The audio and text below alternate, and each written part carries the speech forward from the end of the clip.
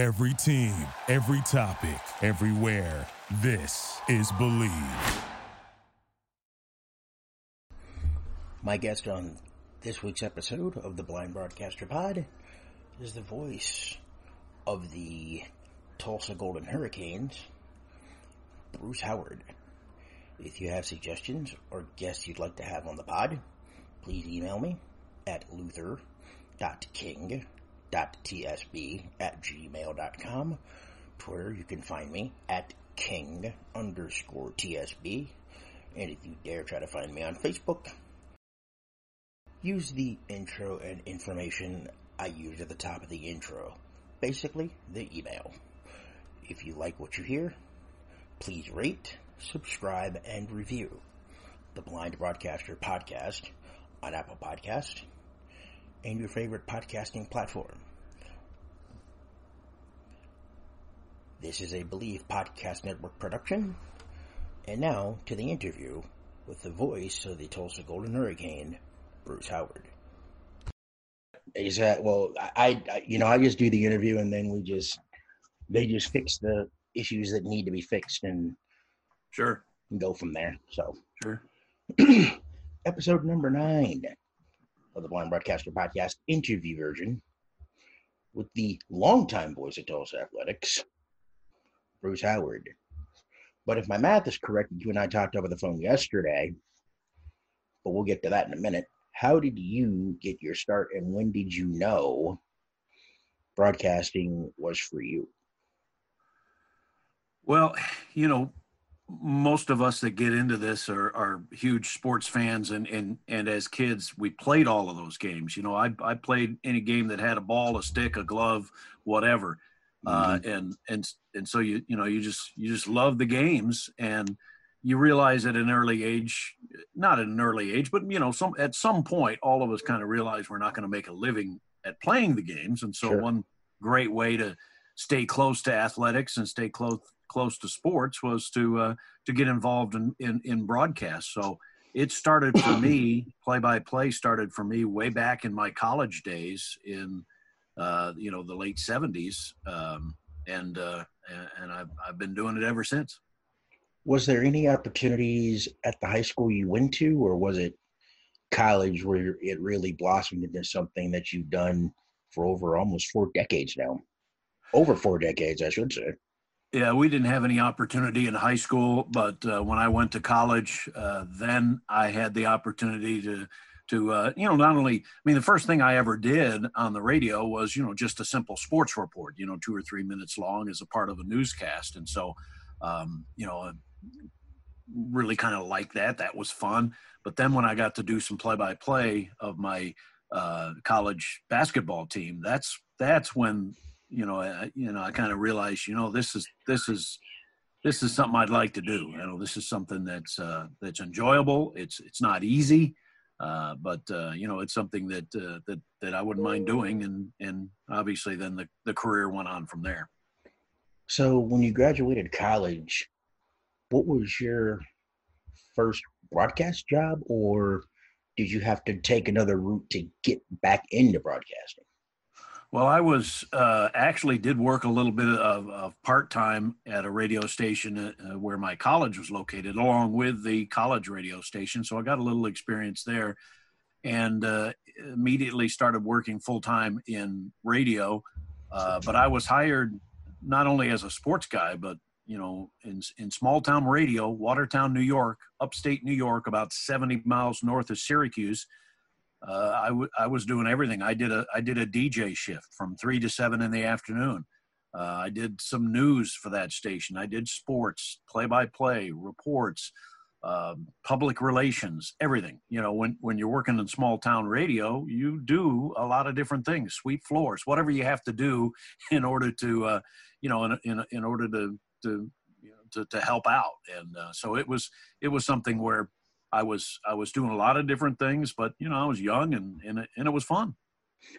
So when you finished doing the radio shift in New York, when was the date that you decided, if I'm going to get to where I want to go, the small town thing is good, but I have to figure out and keep my eyes open for better opportunities at the next level? Yeah, Luther, it kind of just evolved, if you will.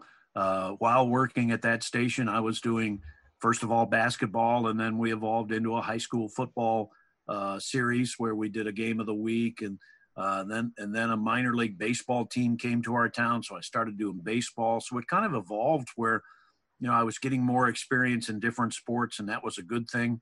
I was still doing the other things at the radio station, and as a result, as from dealing with different play-by-play opportunities, you run into other people. You run into the folks that are that are trying to do the same thing you're doing, and in similar or even better situations. And one guy I ran into very early in my career was Tim Roy, who you may or may not recognize that name. Current voice of the Golden State Warriors. Longtime voice of the Golden State Warriors. So yep, I remember. He was working in Utica, New York, and Utica had a team in the New York Penn League in baseball, and Watertown had a team in the New York Penn League. So I got to know Tim, and we became good friends. And eventually, as you evolve and you start realizing this is what you want to do, and you want to move up to larger markets and that sort of thing, you start reaching out to the people you've met and the people you've befriended. And Tim was one of those fellows, and he moved on from Utica to Birmingham, and then I ended up eventually getting a job with the company he worked for in Knoxville, Tennessee. So eventually, you use the contacts you have, you use the folks that you're friends with to try and find out what's out there. And you're talking about the mid to late 80s at that point. So networking was something you tried to do, but you couldn't do it back then like you do it now. You just didn't have the connectivity that you have today. Exactly. Because it's like one email, one tweet, and bang. Yeah, exactly. One LinkedIn profile later, and then all of a sudden you're going back and forth, swapping tapes and swapping broadcast stuff like I did with you. Right. Well, and back then it was mailing a reel-to-reel tape to somebody with a resume and all that if there was a job open. So it was totally different, back then. The basics were the same. The basics of play-by-play and the basics of radio were the same, but obviously we were not at that point nearly advanced. No cell phones, none of that sort of thing. So it was, it was interesting. And I had a chance, as I mentioned, with the help of Tim, to be able to get a job in Knoxville, Tennessee, and then move to Nashville and eventually to Tulsa. Well, were you doing the same thing in Knoxville, or did you take Tim Roy's job? Because I know you said that, with the contact with Tim that you had, you moved to Knoxville. What things were you doing in Knoxville? The same things you were doing in New York, or were there some other extra things added to your plate in Knoxville that moved you to Nashville later? Yeah, the one good thing about moving to Knoxville was I was the sports director, and sports is all I did. So that was the good part. I didn't have to do DJ shifts or news or anything else. So I got to do strictly sports. And we right away established a series with the Knoxville Blue Jays and started broadcasting their games. And we did a high school football series as well. So we got right into it at that point. And I didn't stay in Knoxville for a long time, about 3/4 of a year, and then moved to Nashville and started working in Nashville at a place you're familiar with, WLAC 1510, big 50,000 watt AM boomer, which is currently the flagship station for Vanderbilt Athletics. Right. Football and basketball. Right. So what were your duties at WLAC? Because I know you and I talked about this a little bit yesterday over the phone, and you want to talk about name dropping, man. Yeah, I mean, some Nashville icons. When I went to WLAC, I went there as the producer of the talk show, and the talk show was hosted by Charlie Mack Alexander, who was a longtime voice of Vanderbilt, did a terrific job there, and then Bob Bell, who probably had the best pipes of anybody I ever met in the business. Tell me about it. Oh, my Lord. You want to talk about Nashville's version of Voice of God? You might as well just go ahead and put Bob Bell with the late John Facenda. Yes. Yeah. No, and he was a really good guy, and God rest his soul. But he was a guy that I learned a lot from, working. But I was producing a talk show and occasionally doing talk show hosting myself. which was fine. I hadn't really done a whole lot of that previous to my time in Nashville, and so got obviously some experience doing that, and then met a guy who was obviously very big in Nashville and in the rivals and the recruiting and all that sort of thing. Bill King was a young broadcaster at that point, a guy who would come in and talk with Charlie Mack about recruiting, and at that point, as I recall, I think he was doing it for free. He would just come in and they would do a segment with him, and he'd leave. But obviously, he has blossomed. His career obviously blossomed into quite a big deal. Yep, because he does a local morning show here. Used to be on SiriusXM for a while. He does his college, football morning show from 6 to 9 here. He was on the sports scene for a long time. Used to be a 4-hour show from 5 to I think 8 or 5 to 9, and then it dropped to 5 to 8. But the sports team was on for a long time with Bob Bell, Bill King, and then others that would rotate in later. But man, and Luther, speaking of name dropping, when I was at Knoxville, when I first started going to press conferences with Johnny Majors and the football program there and that sort of thing, I run into this young guy who really had a good voice and he's really mature. And I thought, yeah, this kid's a stud. Mm-hmm. And I realized he's only a freshman at UT. His name is Mike Keith. Oh, yes. The voice of the Titans now. Yes, sir. Former number 2 guy for a season with Joe McConnell.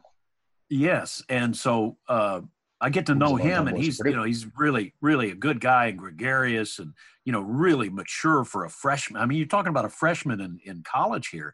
Great voice. And so I actually used Mike, as a color man on my baseball broadcast of Knoxville. In fact, I still have a cassette tape of me and Mike doing a game way back when. So, wow. This brings up the question on football. Now, this brings up the question. Did you guys switch off every 3 innings, or did you have it where he would just do color, or how did you guys back then with the Nashville Blue Jays work out the broadcast? Would you guys switch off? No, I did all the play-by-play, and he was the color guy. But you could tell he was itching to do some play-by-play, and obviously I was stupid by not allowing him to do it because he's really, really, good. And he did, like I said, he did color and football as well, and obviously a well-versed broadcaster. And he's had just a terrific career. And I'm not saying that I taught him everything he knows or anything. He probably knows a lot more than I do about the business. But we're definitely getting a few guys on this podcast. What I'm saying is, at the time he seemed like what a great kid. What a really smart guy and all that, and well ahead of his time. And so when I call him a kid, obviously not a kid anymore, but look at where he's at now. he's obviously been absolutely terrific for the Nashville area and for the Titans and some of the stuff that he's done. So I guess I could say I'm kind of proud of him because I saw, I knew him as a freshman in college. So, and this brings up another question. Can you tell? I know you could tell with Mike Keith right away, but with students either today or back then that you've, dealt with, can you tell whether they have the qualities to be in this job, or if you have to give them kind of a harsh reality check that maybe this is not where you need to be? Well, there's a couple of things you have to look at, Luther, and, the first thing is presentation, voice, inflection, how you present audio. And you can be really good at that and have a great voice and all that. But if you don't do the other work, if you don't do the prep work, if you're not detail oriented, if you're not organized, that comes out in a real quick hurry. In this business, and I'm sure you've talked to a lot of broadcasters, there are a few guys, there are plenty of guys with the deep voice and sound great and all of that sort of thing. But then once you listen to them for a period of time, you realize that they don't do their homework, that they're not well prepared and that sort of thing. So I think you have to have the entire package. So sometimes, you might be wowed by a kid that comes in, and then, as you watch them work and you see, that's the next step, is finding out, whether they have a good work ethic, whether they're detail oriented, whether they work hard at their job. and that's kind of the next step. I mean, you think about a guy like Joe Buck. He was a young kid that got a absolutely terrific opportunity because his dad was Jack Buck. And he gets these jobs, and people are kind of sneering at him because he got these jobs. But you know what? He's a great announcer. He took advantage of those opportunities and worked hard, and look what happened. He had a terrific career. But, if he had been lazy and had been not detail oriented and didn't work hard or whatever, he would have been drummed out of the business in a hurry. So, I mean, he got the advantage of the fact that Jack Buck was his dad, but you know what? He's a good broadcaster. Who were the broadcasters you grew up on, and what would you say your style is that you've, worked with over the years? I know you're still working on it, but what would you say your style of broadcast is, and who were your broadcasters that you said, hey, if I ever get into this business, I want to be like them, but I want to create my own path? Yeah, that's to me, that's always kind of I don't want to say delicate, but tough question, because yes, you want to emulate the ones that you think are great, but at the same time, you have to be yourself. So, you have to establish your own style. But you can certainly learn a lot from broadcasters. You can learn a lot from listening to others, but you still have to establish your own identity. You have to establish your own style. And I didn't really grow up, with my head under the covers with a transistor radio, listening to radio broadcast that much. In New York State, I was exposed to the Yankee broadcast quite a bit, and I heard guys that I thought were really good. Frank Messer, Bill White was really good, and then Phil Rizzuto was really bad. But he was a personality, and he brought a different thing to the broadcast for the Yankees. So, listening to those guys, you learn a lot. And through the years, obviously, you fall in love with the guys like Vin Scully and other folks that really do the hard work, which is the background work to get you ready for a broadcast. And like I say, you can tell the guys that are prepared for a broadcast. And when I talk to students about what I do, it's like I ask them a question. I ask them, when are you most nervous when you're ready to go take a test here in college? And they look at me like, huh? And I go, when are you most nervous? And they go, well, what makes you most nervous when you get that test on your desk ready to go? And eventually one of them will pipe up and say, when I'm not prepared. Exactly. And that's what it's like, if you're not prepared, every broadcast is a test. And if you haven't done your homework and if you haven't studied and gotten ready for it, then then it ain't going to work out very well for you. So you can tell by listening to guys, and not the first 5 minutes, but you can tell by listening to guys for a long time whether they're prepared and whether they're ready. For me, the biggest thing when I, do a broadcast, besides doing the homework, I always feel like I might be missing something, but I go with what I have, even though from time to time, being at the high school level, you're not going to get everything that you really need to know. But I mean, as long as I can keep the basics, and as long as I have a good, stat person keeping me up to date with the particulars that I need, I feel like I can get through it. Even though sometimes you're flying off the seat of your pants because you have no idea if you're going to be able to get everything that you need, particularly, especially if you don't know if the stat person's sitting right next to you, if they're sitting on top of the roof of the press box. Right. And Luther, there isn't a time that I go into a broadcast where I can't use the last 5 minutes, the last 10 minutes, the last 15 minutes to brush up on something, investigate something, research something, sure, find another little stat somewhere that maybe I hadn't thought of. To me, I've always been a guy that gets early to the site, an arena, stadium, whatever. So do I. But I always try to get there about 2 hours. Yeah, I get guys that pick on me, say, hey, games at 4:00, Bruce. What time are you going to get there? 7 in the morning? And I'm like, no, 6. But just joking. But yeah, but even with that, even with the preparation you do and being there early, and there's a great feeling about being in the arena, in your seat or near your broadcast location with an hour before airtime, and you've got everything done. And not that you can relax, but it's a good feeling to know that you're ready to go. And now you can even work on some more stuff. You can even work on more esoteric stats or esoteric, investigation or research on something. And so, I mean, there's a certain, I'm sure you feel this way, there's a certain level of preparedness, if you will. Definitely. Some games you feel like you're just barely there. Mm-hmm. Other games you're sitting there an hour before and you're ready to go, and now you can do some other things. But for the most part, the important thing is that you're always working, that you're always thinking about how you can make your broadcast better. Definitely. Now back to how long were you in Nashville? And basically what you told me yesterday, you didn't move to Tulsa to get the TU gig. You moved to Tulsa to be the voice of the Tulsa Drillers. And how did that opportunity happen? Yeah, that's correct. I, as we talked, I was at WLAC in Nashville and doing the producer thing, and that was fine, but I really wanted to do play-by-play, and I'd gotten an opportunity a little bit to work with the Nashville Sounds, doing some substitute play-by-play work with them.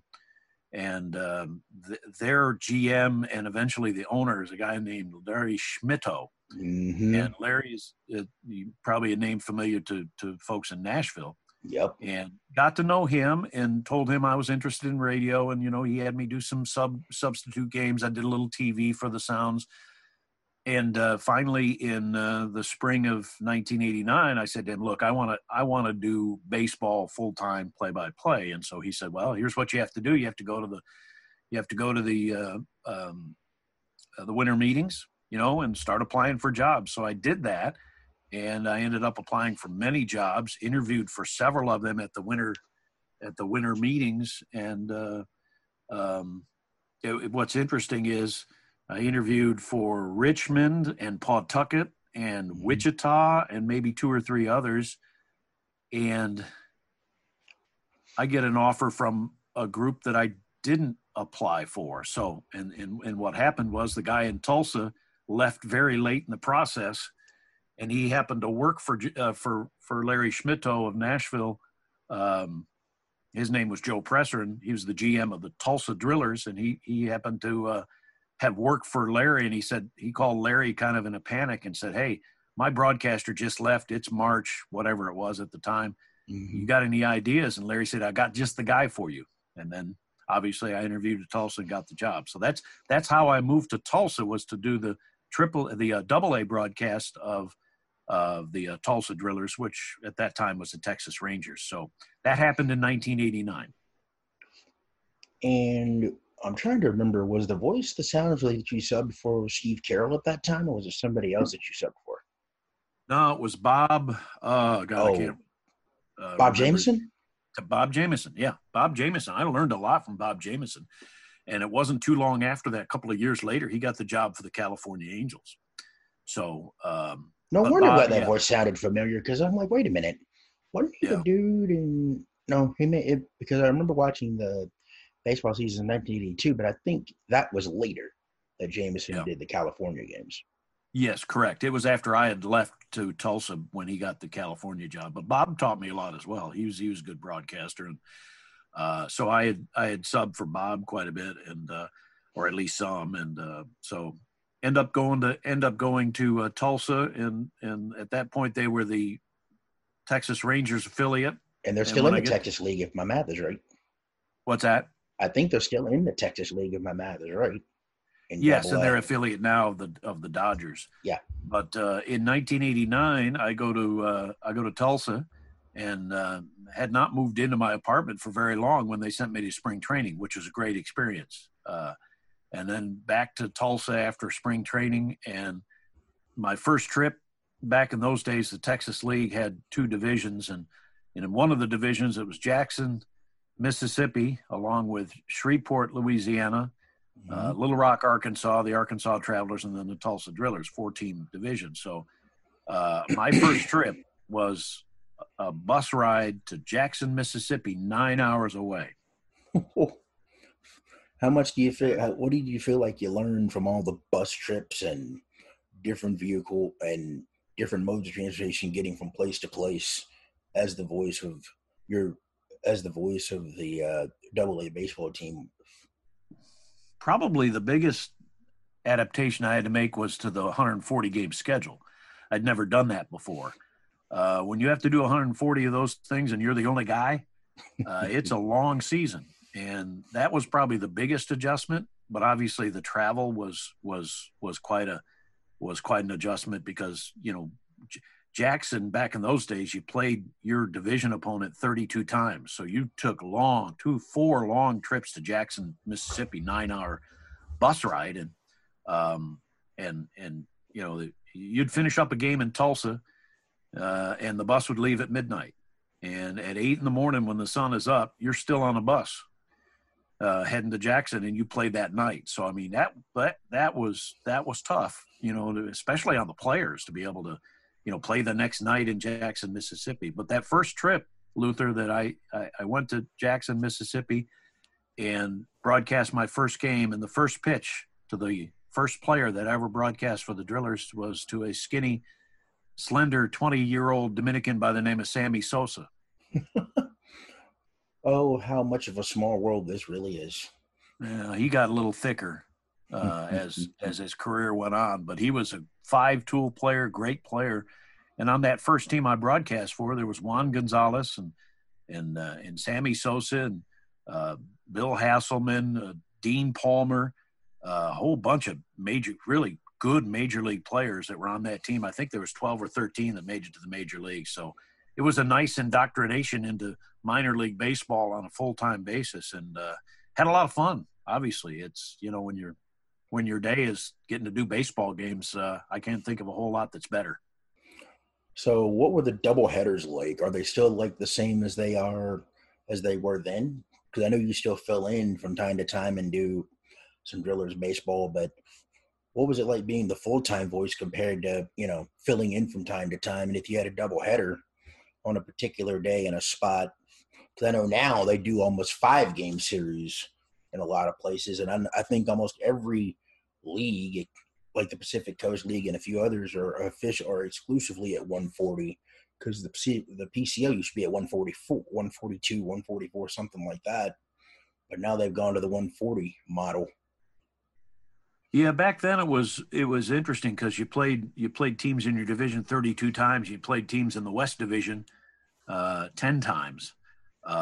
So the series actually, when I started, were 6-game series, which I think are, I don't think they do that. I know they don't do that anymore. I think every so often you would see a 6-game series if you had a double header, but that's very rare. Right. And the doubleheaders, like they are now, were 7-inning doubleheader games, and they generally didn't schedule doubleheaders. They just happened because of rainouts and that sort of thing. So, right. Having to do 14 innings of baseball was tempered by the fact that maybe 2 days before or the day before, you didn't have to do a game, and so because it got rained out. So, those 140 game schedules, and players could tell you this as well. You might go through that entire summer and have about 9 days off, and half of those days are involved traveling someplace, because in the Texas League you had El Paso, which is like 16, 17 hours away by bus, and then you had San Antonio that was in the league, at that point, and Wichita actually was in the other division, which was odd because that's only 3 hours away from Tulsa, but at any rate, and then Midland, and those are all long bus rides. So it's Texas League is a tough bus league. There are a bunch of them out there, but Texas League is, at least at that point, was one of the more stretched out leagues, because you go east of Jackson, Mississippi, and go all the way to El Paso. I think it was 1,020 miles or something like that. Well, now if my math is correct, the Sounds no longer have to go to Monroe, Louisiana, but now they have to go to somewhere in Kansas City, Missouri, somewhere. Because now the Zephyrs left to go to somewhere in Kansas. Yeah. So that's where they're at now. I know Wichita's picked up a AAA team now too, and maybe Wichita. I think that was it. I think the Zephyrs moved to Wichita. I don't remember what they're called now. I don't know what they're called, because I know that New Orleans was trying to either get a new stadium or they couldn't get it, and they just decided to uproot and go to Wichita, Kansas, or somewhere along the line. But those years, Luther, there were lots of great Ranger players that came through there. Pudge Rodriguez, 2 years after I joined the Drillers, came for a half a year, and he was, Ivan Rodriguez was all that in a bag of chips when he was 19. He was just unbelievable, and he's in my vision the best catcher in baseball history, especially on the defensive side. I would agree with you. He was so good. He could. I think there were a couple of pitches that I remember he would stop. I'm like, how in the world did he stop that? Because usually most catchers worth their salt wouldn't even stop that. They would let it bounce before they picked it up.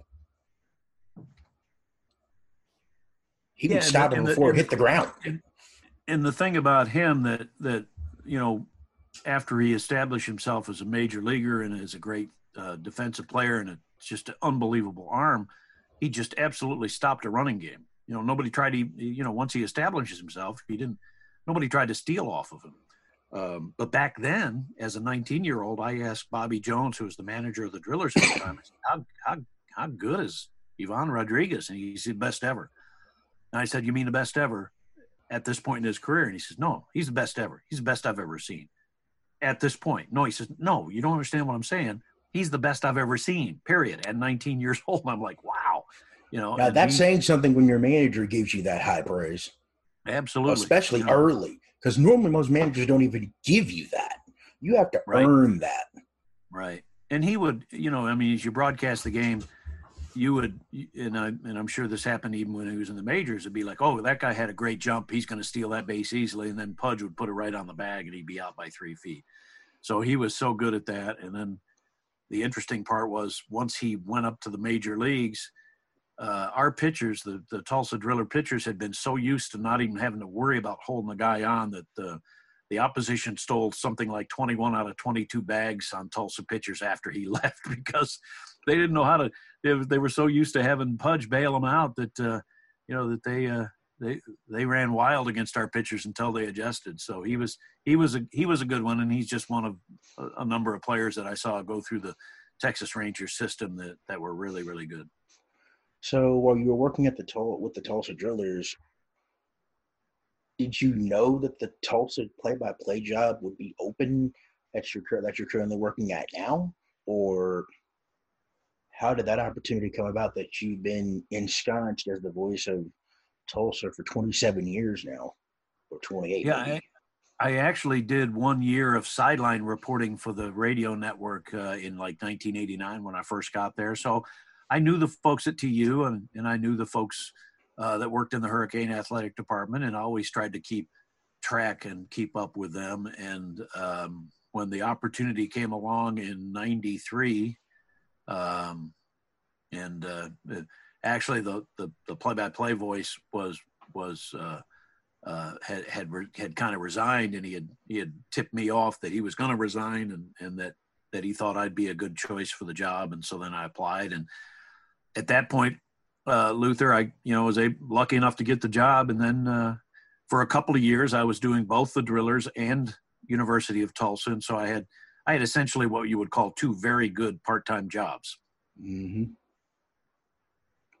So what was the turning point that made you say, okay, I've got to make a choice here. Either I can keep doing the Drillers or I can keep doing the University of Tulsa and give up the Tulsa Drillers. Part of it had to do with family. I had a couple of young kids, one born in 1990, one born in 1994. And the fact that the University of Tulsa decided to create a position, basically create a broadcast coordinator position, if you will, or director of broadcasting position, to bring the entire network in-house and do it from within the walls of the university. So when they had an interest in that and I had an interest in doing that, that's when I started working full-time in 1995 with the University of Tulsa and basically running, the radio network, and which didn't allow me to do all the games for the Drillers. So took that full-time job, didn't look back after doing that. Anytime you can get full-time job with benefits and all that sort of thing, and you're working, for a university, that's a good thing. Yeah, it's a good thing. So it was a good, good career move like I say, career-wise, but also family-wise and all that sort of thing. When you're doing 140 games and you're away from home, obviously half of those games, you're not even in the house. But even when you're home doing games, you're still not in the house at night. You're still not there for your family from, whatever, noon until, 10 or 11 o'clock, even on a home game. So right. Certainly for family life, it was better. So when you started at Tulsa, what was besides you were saying 140 games, the toughest transition, was there anything that was tough moving from AA baseball to college, or was it just, okay, I'm at a university now, I can do play-by-play, I can, bring the games to life, and I don't have to worry about doing baseball, having to do lineup cards, even though we still had to look at rosters and things like that. But what were the, pros and the cons of doing college compared to doing 140 games in AA, even though probably the same prep goes still now as it did then? Sure. No, it was pretty much the same. You're still prepping, but the whole rhythm is different, like it is for different sports. I mean, baseball is a long, meandering river that has its curves and its eddies and its flows and that sort of thing. Football has a different rhythm. Basketball has a different rhythm. So definitely, it was just adapting to the college atmosphere, if you will, and then it became more a thing where you're doing a football game every week, but you're also doing coaches shows, and eventually I got into doing the TV shows and that sort of thing. So it just kind of evolved into a different animal, if you will, and it's not good. It's not better or worse than doing 140, or if you're in the majors, 162 games as a baseball announcer. It's just different. But the key is you're doing games, and that was the important part. And that's always the part you get back to is the games. The games are what it's all about. The games are what, makes the job fun. So do you feel like what has been the biggest change that you feel from when you started to now? Like, what do you feel like broadcast wise the biggest changes were since you've been the voice of Tulsa? Well, I would say, one of the things obviously is access to information is totally different than it was even when I started way back in my high school days when I was doing games in Watertown, New York. I mean, anybody that's broadcast games on the high school level and then evolves into college or pro, the easier part, if you will, is the fact you have more information. You have, in the college ranks, you have sports information directors and athletic media relation folks that are able to help you with information, give you information as you do your research. Back in the high school days, you had a hard time even getting a roster out of some high schools or stats or any of that sort of thing. So I'm not saying that it's a whole lot easier, because you're still doing your prep and you're still doing everything you can to make the broadcast, work and do well. But the age of information is clearly the biggest difference from back then to now.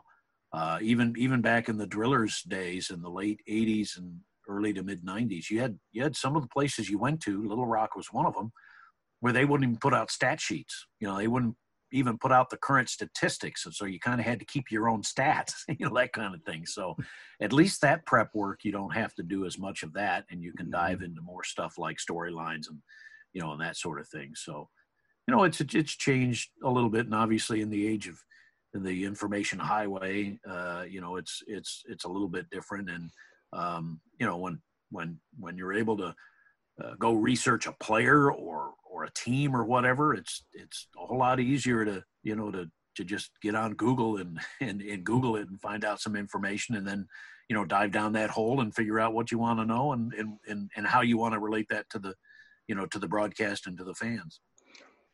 Can there be such thing as information circuitry overload as a broadcaster when you're looking at players and it's like, why was this in the stat pack? Or, when you're doing research, when you're going down the rabbit hole, can there be too much information as a broadcaster where you have to just basically sift and figure out what to keep and, keep the information, but what's relevant and what's not.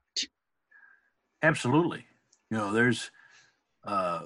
There are stat packs, if you will, or statistical game notes and that sort of thing, which will be 55 or 60 pages long. And so that's, to use an old farm phrase, and I did grow up on a farm, that's you got to figure out what's the wheat and what's the chaff. Mm-hmm. What's the important, what are the kernels, what are the nuggets that are important. When I first started in baseball, you'd have some guys that would say, hey, this guy, is 3 for 13 in his last 4 games, and that's an average of 248 or whatever, and his overall season average is 250. That's not a stat. That's not a trend. That's not anything other than what he's done all year long. So sometimes people will put numbers out just for the sake of putting numbers out. They don't mean anything. I look for things such as trends. I look for, things that are different, or things that may give you an idea, or give you a concept of why a team has or hasn't been successful. And I'll give you a perfect example. If I'm looking at stats like in basketball, when a team shoots over 60%, they're like 15. They're like 10-1 if they shoot over 6. Right, or they're 10-2. That's not as much of a stat than if they hold the opposition under 60 points, they're 14-0. To me, that is a trend. That's defensively, you want to know, like, how good are they defensively? Because usually, if you find out, for me, if you can get an idea of how much they score compared to how much you're giving up defensively, to me, that's a good trend, because you have an idea, even though it's not a major sample size, but over the season, that sample size gets bigger and bigger because you're playing different games, different teams, and different styles. Right, and my point is, when you're looking at stats, okay, a kid's averaging 15.7 points a game for the season, and in the league he's averaging 15.5. Well, okay, that's not anything you make note of, because it's not anything different than what he's done all year. However, if he's averaging 15.7 points a game for the season, but he's averaging 22 points in the league, then that tells you something. You've been playing better lately, that kind of thing. So, I mean, I always look for things that are a little bit different in the trends, and try not to do the mundane, but try to find out where those kernels and where those nuggets are. And along with that is stories and the storylines of, it's not all numbers, in baseball, a lot of it seems to be, but there's also the storylines and the personal relationships that you might have with a player, or the things you find out about certain players and coaches and staffs and that sort of thing. So I noticed over the last little bit, you've gotten the Eye on the Hurricane podcast. Was that something that you thought about doing, or was that an idea from the athletic department that's like, okay, for those that can't actually catch the games on radio or tune in, you wanted to give something and more content for those folks that don't get the chance to listen to many of the games, where they can stay up to date with their favorite team? Yeah, that's a good question. It is something that probably, if I were to be critical of myself, it would be that I don't embrace some of the new technology as much as I probably should. Podcasts are something that it's just another way to reach fans, another way to get the word out and that sort of thing. And we had not done them until this past year, and a couple of different things were happening. And, we thought it would be a good way to push more content out. And Learfield IMG College, the group that does our marketing and does all our, is basically in charge of the broadcast, if you will. They've been pushing all of the Power 5 conference schools and the Group of 5 conference schools, of which we are part of, the American Athletic Conference, to do podcasts, to create them. So they helped establish a template and do the, some of the nice ins and outs, the intros, the outros, and that sort of thing. And so that made it a natural that we would go ahead and do it. And that's an area that just is pretty much evolving. There's no finite, 2-hour window that you have to they have to fit into. It can be as long or as short as as you want it to be. And so there's a certain wide berth you have on it. The important thing is to try to make the content interesting and fascinating so that people, are able to click in and want to listen to it. So to me, I'm sure that's always the challenge, as it is, I'm sure, for you. Definitely. I mean, because just trying to get people, and hopefully, they enjoy what they enjoy, and hopefully, it's good content and folks get to know these people besides being behind a mic, like you and I are doing games and things like that. Like, right. Like, what are these people like off mic? Like, besides the career and everything else, like, who are these people that I listen to on a week in, week out, day in, day out basis? Instead of just, I just hear them behind a headset mic. Like, this is the easiest job in the world. It's not the easiest job in the world. I can tell you that right now. It's not easy. Even for you. I mean, with all the game prep you have to do and things like that, it's not easy. No, it's not easy. And it certainly is. It certainly is a job, but it's a job that, as the guy said, if you really enjoy what you're doing and you have fun doing it, then you never work a day in your life. So, and the podcasts are interesting. And I will say this: I'm not a big podcast listener. I mean, I don't download a lot of them. I've got a lot of friends that do. I've got a lot of folks that do nothing but listen to podcasts. They don't listen to radio at all. But I do tend to listen to a podcast.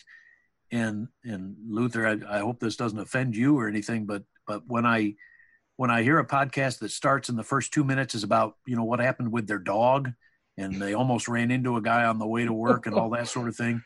Who cares? I'm just not interested in that. I mean, I'm a big history buff, and there was a podcast about Civil War that was on. In the first 10 minutes, they were talking about their dog.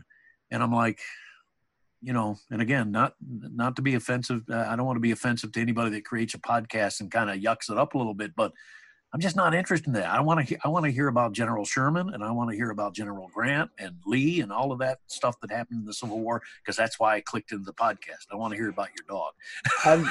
I've gotten into the pod history this week. I mean, it especially comes out on Mondays. It's pretty interesting. Yeah, no, I guess my issue is, yes, kind of relax and do your podcast and that sort of thing, but get to the subjects. Agreed. That's why the wonderful invention called the fast forward button. Yes. Especially on the iPhone, you can just go click and go right where you need to go. But you know more about podcasts, or you've forgotten more about podcasts than I know, Luther, I'm sure. So here's the thing. Still wading into podcasts. So I'm no expert. I didn't even, the thing is, when it came to podcasts, I didn't listen to many of them at all. I mean, I just, had a friend of mine just, give me suggestions to listen to podcasts, and I've listened to pods since then. But, there are just some pods that I really can't get into. Well, they have to serve an interest, and they have to be compelling, or else they're probably not going to be successful. So, I mean, that's kind of the, to me, that's a little bit of my outlook on podcasts, is they have to serve somebody. They have to have some people that are interested in the topic, and then they have to be somewhat compelling and entertaining. What are your keys, your do's and your don'ts that are mandatory to have a good broadcast in your sense of the word? What are you listening for? What are you like in your broadcast besides the game prep? What things are you a stickler for when it comes to putting on a good broadcast? You've already touched on the biggest one, which is the preparation, obviously. But to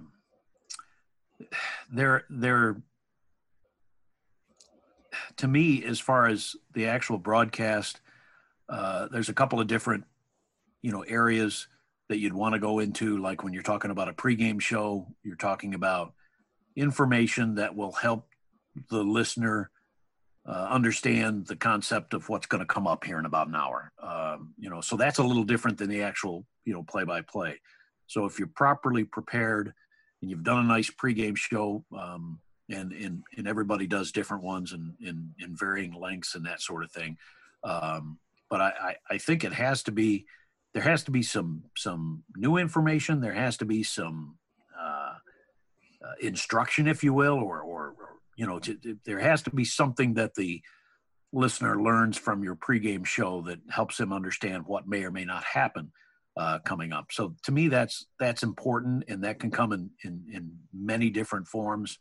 The second thing is, if you're not describing the game properly, if you're not painting that picture on the radio, then you're not doing your job. So I think that's the most important part, is trying to find that balance between what stories, what stats that you get in without getting in the way of actually describing what's going on in the field. So to me, that's the most important thing. And the descriptive nature of your broadcast has to be spot on, and it has to be, it has to be varied.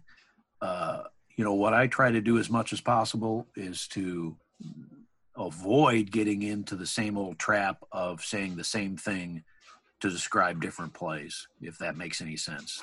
Every play is different. When I was doing baseball, a lot of people said, "Hey, how come you don't have a home run call? How come you don't say whippity-doo-dah every time there's a home run?" Well, the reason is because every home run's different. And I'm not being critical of guys that want to say the same thing every home run call. I mean, that's just not my style, because some home runs go into a net, some home runs scrape the wall, some home runs hit the top of the wall, some home runs are just bombs that are still rolling, some home runs go one direction or the other. So I guess what I'm saying is I try to find different ways to describe some of the same things that you see on a quarter of the field. And then when you're doing that description, there are two things. There's the action of the ball. There's the action of the of the bodies of the people, of the players. And then there's where is the ball. So there are two or three different components in trying to describe, and you try to wind all of that into one big descriptive process where you're painting that picture, and the listener can know that the ball is on the left hash mark at the 32-yard line going from left to right, that kind of thing. And then, if you want to really, to me, Luther, if you want to really listen to a guy that I think is as good as anybody at doing that, Kevin Harlan is the guy. Definitely. He describes in minute detail it probably as well as anybody I've ever listened to. And he's and I've joked with people, I think he's a freak, the way he can describe a game, because I'll listen to him and I'll go, I can't believe that he can fit that much description into in a short amount of time, into a simple punt, and I learn something from him every time I listen to him. But when you hear him say, something to the effect of, it's a chest high snap and he swings the right leg into the ball in a spinning, tumbling punt high in the air, swirling into the air, and it's a two-hand gloved catch, at the shoulder pads by the receiver. And, he's just so descriptive, and it's just something that he has a great knack for. And I'm not saying I'm striving to be him, because he's got his own style. What I'm saying is, I really like the way he describes a game, and he can make me understand the game better than anybody else I listen to. Is that the basic gist of when you're not doing a broadcast, what you're looking for in other broadcasts? Can they draw you in, and can you understand how they're calling the game? That's part of it.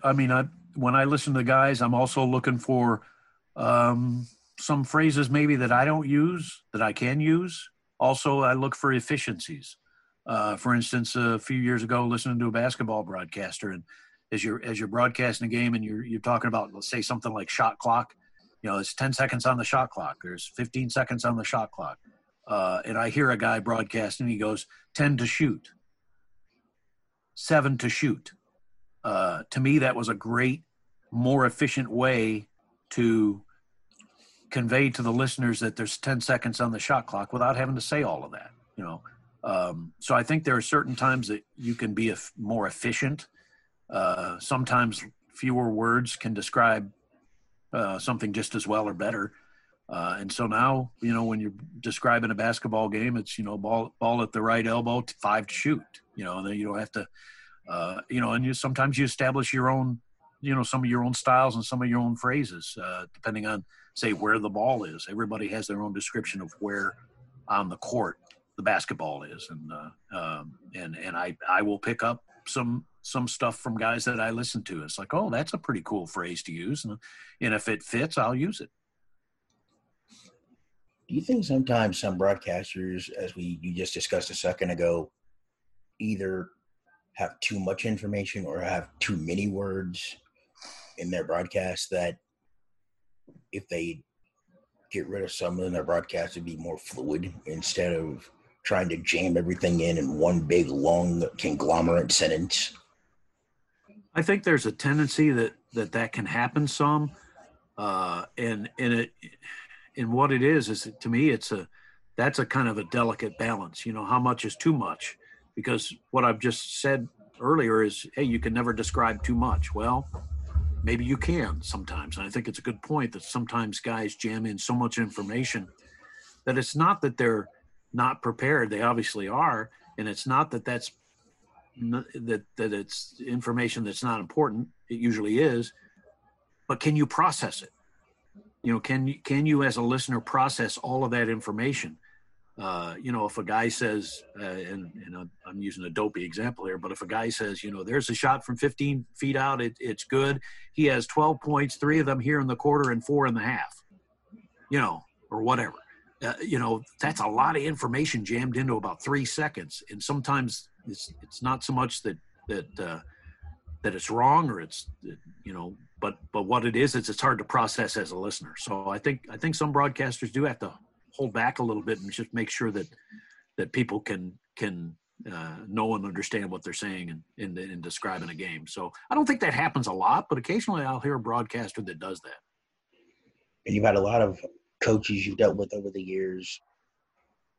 What have been, or let me try that again. Who have been your favorite coaches you deal with, and what have they brought to you as a broadcaster?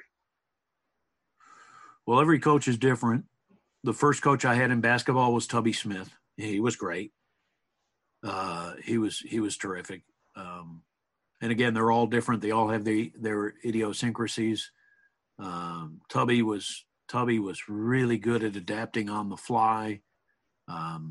He knew where his program needed to go and where it was going.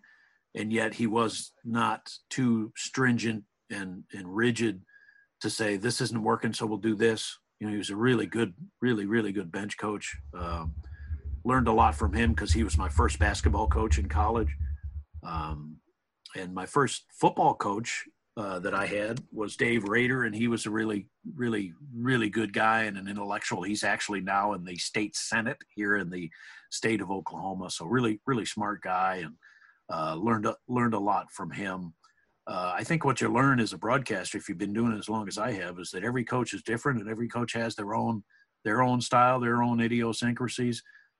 Bill Self was here at Tulsa for 3 years, and he was the entire package. I mean, he was everything that you want in a coach in terms of being able to, the X's and O's, the recruiting, the public relations.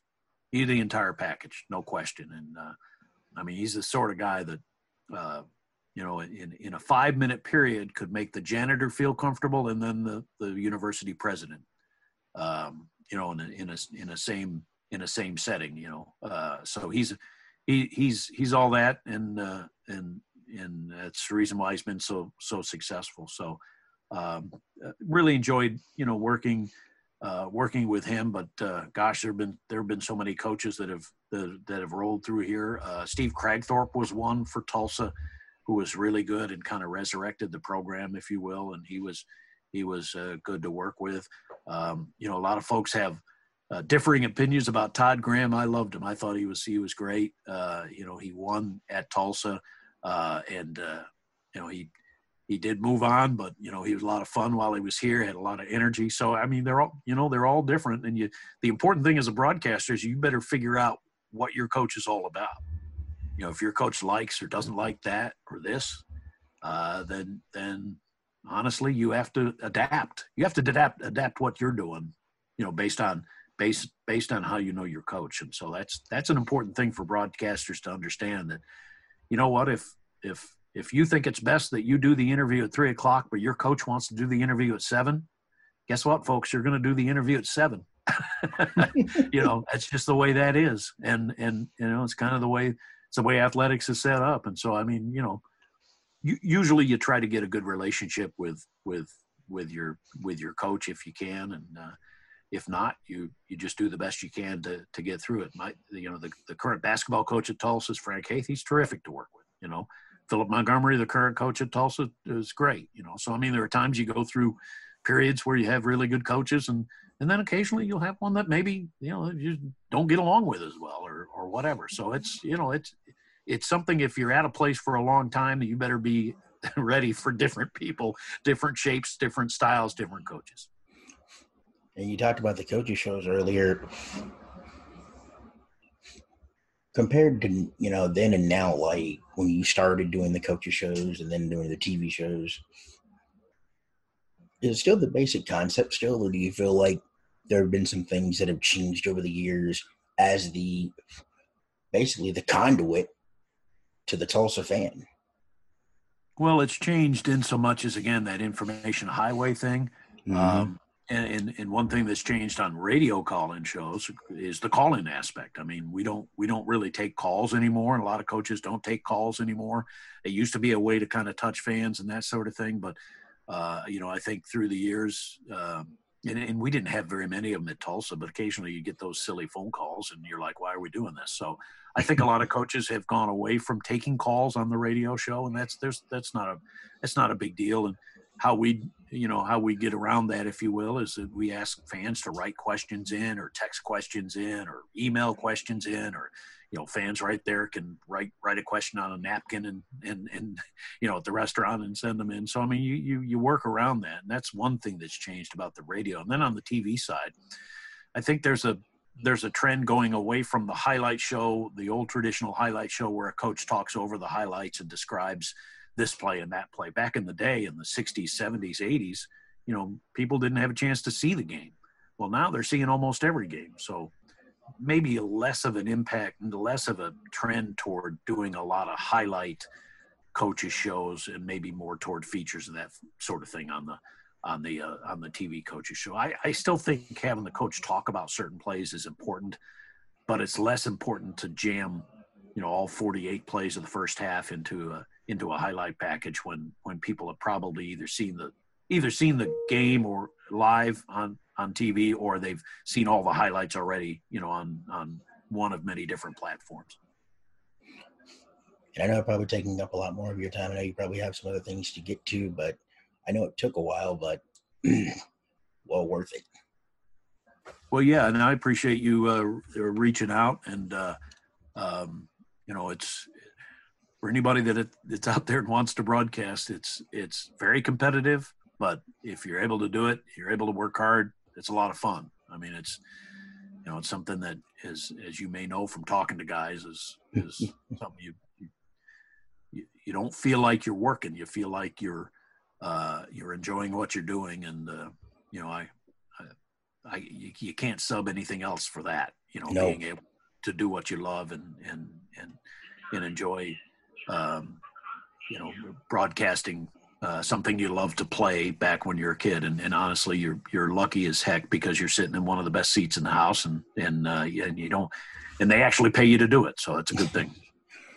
Well, I know I've got over an hour of your time, and hopefully we'll get a chance to do this again. And hopefully either the new normal or somewhat back to normalcy at some point, we'll actually hopefully get a chance to talk about games and things like that in the future, hopefully. Absolutely. It's a pleasure. Yes, sir. That was the voice that's also Golden Hurricane, Bruce Howard, for episode 9. If you like this episode, please subscribe, rate, and review to the Blind Broadcaster Podcast. And the details on how to reach us will be in the intro at the top of the broadcast. Thank you for listening to Believe. You can show support to your host by subscribing to the show and giving us a 5-star rating on your preferred platform.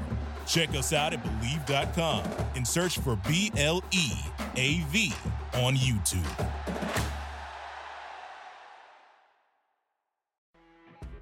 You know when you're listening to a true crime story that has an unbelievable plot twist that makes you stop in your tracks? That's what our podcast, People Are the Worst, brings you with each episode. I'm Rachel. And I'm Rebecca. We're identical twins who love true crime cases that make you say, didn't see that coming, and we hate the people responsible for them. Listen to People Are the Worst now on Apple, Spotify, or wherever you get your podcasts.